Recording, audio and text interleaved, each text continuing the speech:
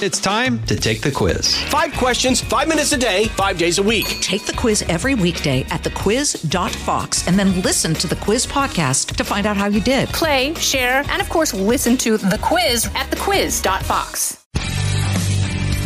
It's Living the Bream with host of Fox News at Night, Shannon Bream. This week on Living the Bream, we are honored to have somebody you know and love very well. She is former White House press secretary, co-host of Outnumbered, and author of the bestseller For Such a Time as This. Kayleigh McEnany, welcome back to Living the Bream. Great to have you. Hey, Shannon, great to be back. Thanks. Listen, we are getting ready to enter what is considered the holiest week of the year for those who express and adhere to the Christian faith. Just want to ask you what it means to you and what you kind of think, what your thoughts are through this part of the year. You know, it's an interesting kind of emotional roller coaster you go through because obviously Good Friday is so somber. You've just come from Palm Sunday, of course, Jesus coming and greatly celebrated as he came into the city. But then all of a sudden Good Friday happens. And within, mere days, Jesus is there on a cross being brutally beaten as if he were a criminal.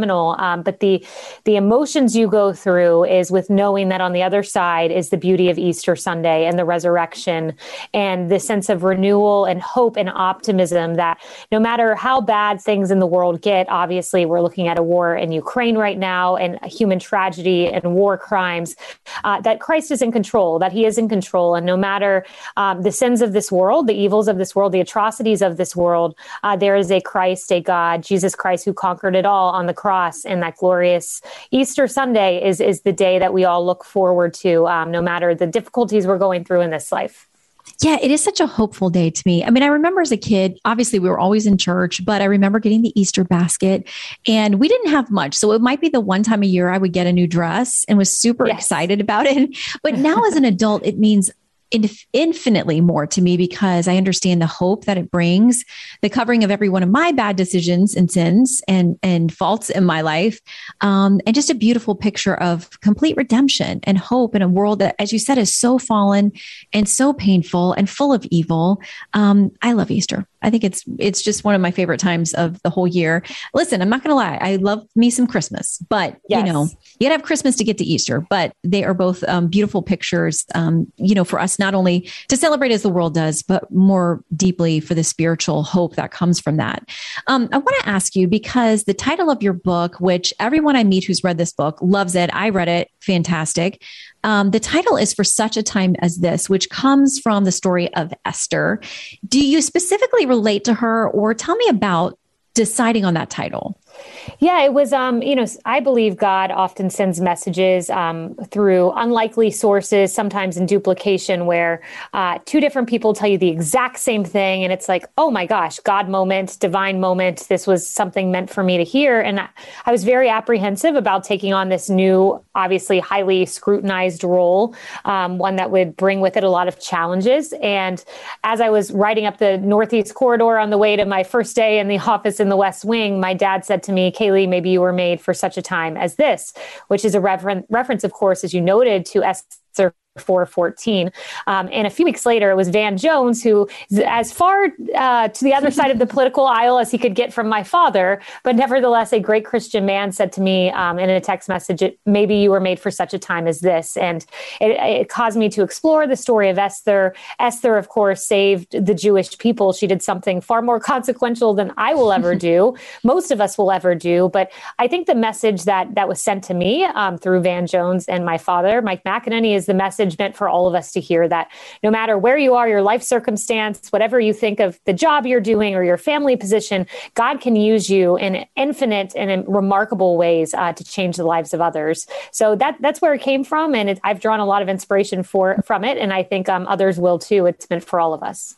Yeah, I love her story for so many reasons. And as you said, I mean, she basically changed the course of history because God put her exactly where she needed to be at that moment. And what I love too, and she's in both my books, Women of the Bible Speak, and the new one I have out, Mothers and Daughters of the Bible Speak.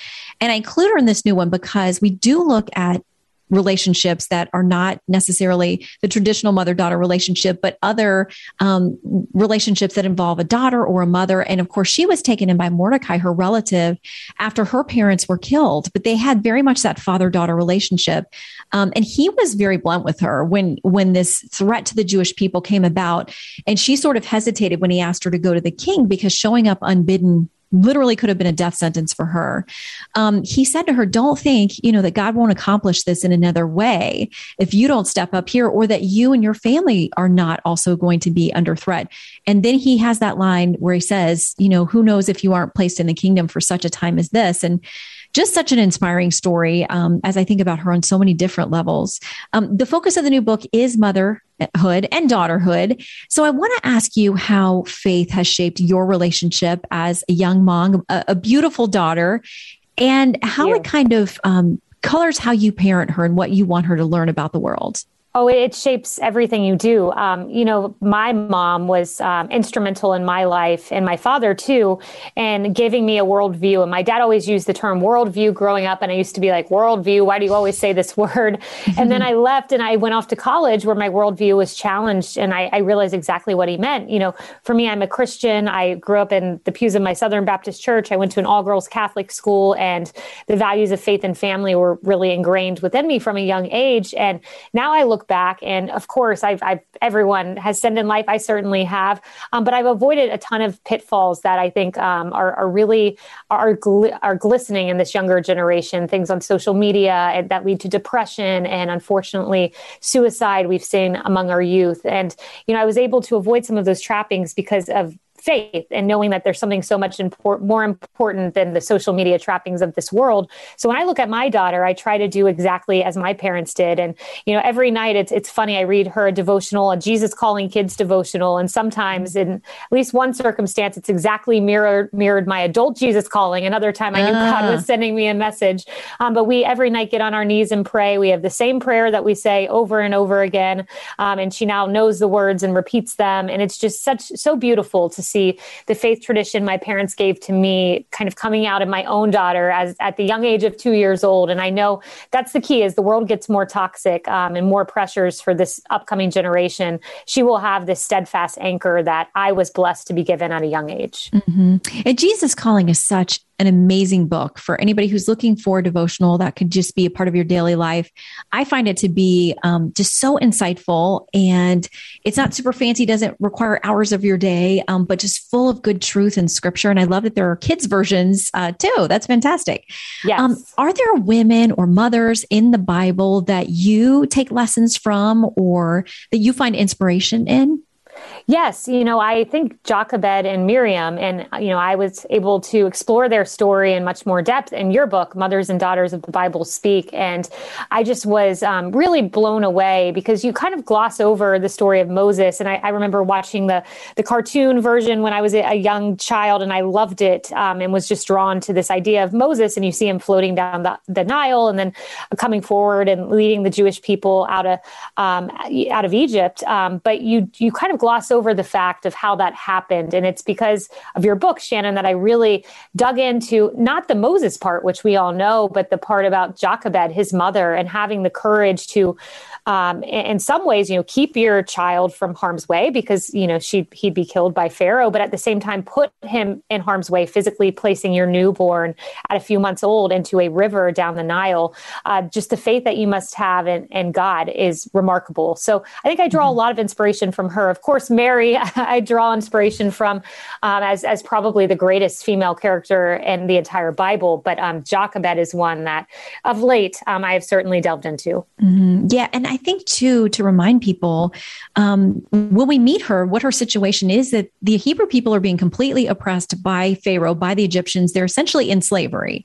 And so Jochebed is this slave woman, and the Hebrew people they're growing, they're being blessed and exponentially, in their numbers, filling the land. And Pharaoh was so threatened by that. He does what you mentioned there, that these babies were under threat. The Hebrew women were told, if you have a little boy, he's got to be thrown into the Nile and killed. I cannot imagine as a mother being told that's what was going to happen, or knowing you're pregnant and hopeful but fearful at the same time about what is going to happen to this child.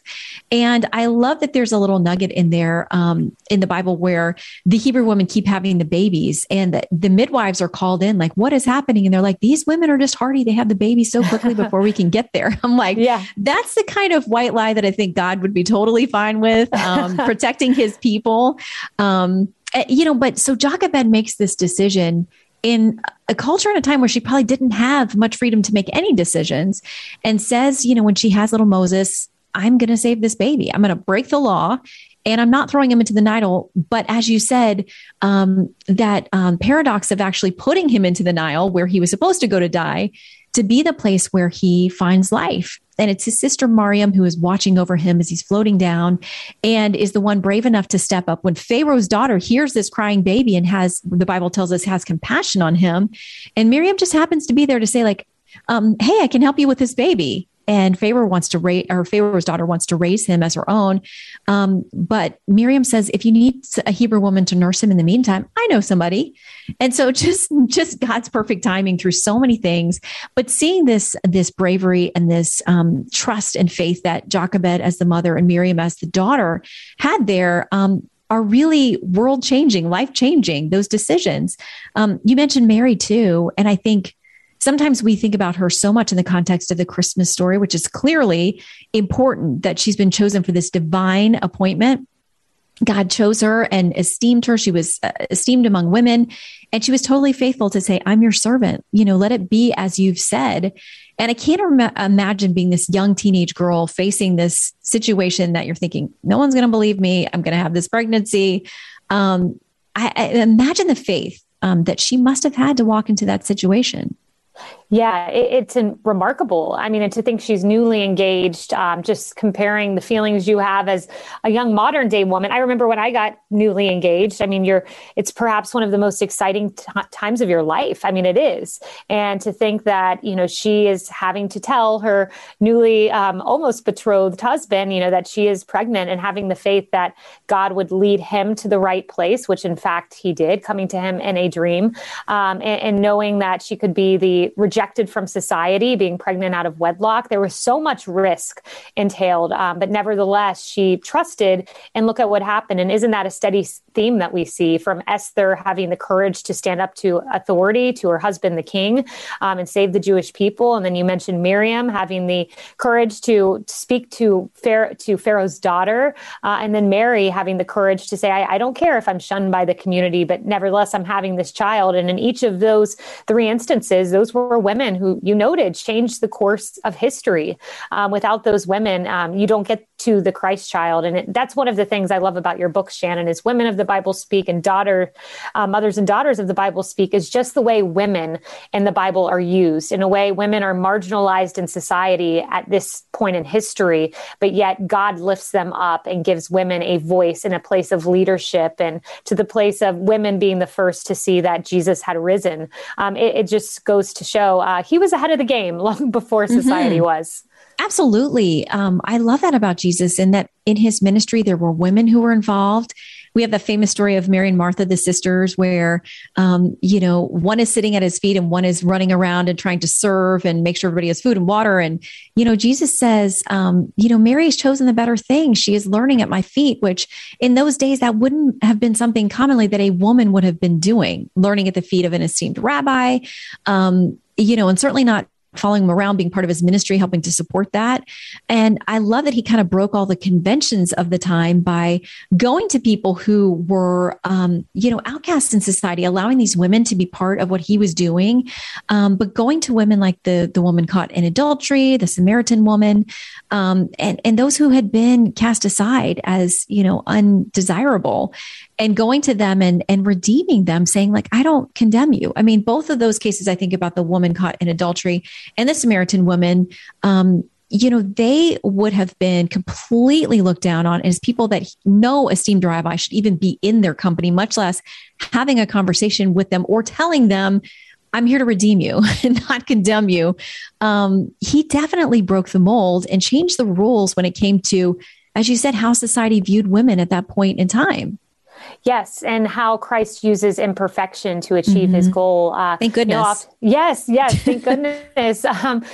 Sometimes I hear all the time from people, they feel like they have to be perfect or they're not good enough or Christ can't use them because of X, Y, or Z reason. And it just isn't the case. I mean, you mentioned women with such imperfection that he uses to be the great leaders that we as women look up to in the Bible and in the Christ story, but men as well. I mean, Moses killed a man, King David killed a man. I mean, this is the story of imperfection of people who did, Paul, who was formerly Saul, who killed Christians. These are the greatest spiritual leaders in history. And yet they had such what society would look at as grave sin. So when people say to me, God can't use me because of X, Y, or Z that I've done, the whole history of the Bible is him using people to achieve great ends despite troubling beginnings. We'll have more Live in the Bream in a moment. From the Fox News Podcasts Network. I'm Janice Dean, Fox News senior meteorologist. Be sure to subscribe to the Janice Dean podcast at foxnewspodcast.com or wherever you listen to your podcasts. And don't forget to spread the sunshine. Exactly. And I'm so glad you brought up that point because in the new book, Mothers and Daughters of the Bible Speak, I do look at flawed families because a lot of the families in the Bible are flawed. And I love that because like we always say, if God only used people who are already in good shape and perfect, Jesus would be the only character, the only person walking through the Bible. But I'm glad he does use us in our messes and in our sin and in our wayward decisions that we make. He can redeem it if we come to him. And we see that all through these families too, because as you mentioned, I mean, I talk about David and Bathsheba in this book and Bathsheba being the mother of King Solomon. And the fact that the way her story starts out is not good. And what I was always kind of led to believe is that she was the aggressor or that she was the one doing something wrong. But scripture doesn't tell us that. It does tell us that David, who should have been off at battle with his men, was instead walking around the rooftop of the palace and spotted her doing her ritual bathing. So, the fact that their story got so complicated and was filled with so many terrible decisions by David, as you said, to have her husband killed, to try to deceive everyone. But then the fact that he has this enormous recognition after confronted of his horrific sin and spends all of Psalm 51 pouring out his heart and his soul, admitting everything he's done wrong and begging God to forgive him of his sin and to restore his, his fellowship with God and not to leave him. And God, used David in so many different ways. But Bathsheba too, I really learned a lot about her in studying for this book and reminding me that she was the mother of King Solomon, who was so wise, described as the most wise person. When God asked him, "What do you want?" He didn't ask for palaces and money and fame and all those things, which some of the kings of Israel pursued. He asked for wisdom and discernment. And God said, because of that, I'm going to give you that, plus all the stuff you didn't ask for. So we see Bathsheba's relationship with him as she helps him ascend to the throne and how she is a key player in all of that. But she was the mom of this guy raised as, or entitled as the wisest man to ever live. So she must have gotten something bright as a mom beyond the story we just know about her in the beginning. Yeah, exactly. She must have gotten something right. And, that's what's so interesting, about the Bible, right? Is that, I also thought that Bathsheba was the one who was, the aggressor or the one tempting him. And there's such nuance that you point out in the language there. And, there are things that every time you read scripture, just more things pop out to you. Like, as I was reading your book, when you're talking about Jochebed and Moses, it says that Jochebed saw that he was a fine child, Exodus 2:2. And, I would just read that and kind of gloss over it and be like, okay, this was a great child. It's another, a mother doting over her child, but there's so much more, as you point out, like Saul, just that word, it means that she saw something deeper, perhaps a prophetic vision for what her child would do one day, maybe. And that fine child, that word, when parsed out, means not ordinary, not just a child that you love, but someone maybe meant to do something greater. And it's interesting, that nuance, because these Bible stories can take on a life of their own. And when you actually read the scripture, study the word origin, it's just entirely different, as you point out with Bathsheba. Mm-hmm. Well, there is so much that we can learn in these relationships. And many that I cover in the book, too, are about women finding spiritual motherhood and daughterhood with each other and encouraging and mentoring each other. So I think we have a lot of good examples. And the ones that aren't the great examples, we also learn from them, too, and see that God is willing to use all of it. So, Kayleigh, thank you for visiting with us on Living the Bream this week. It's always great to chat with you. And happy Easter. Thank you, Shannon, and congratulations on the book. I'm excited to read the whole thing. Thank you. God bless you. Thank you, Shannon.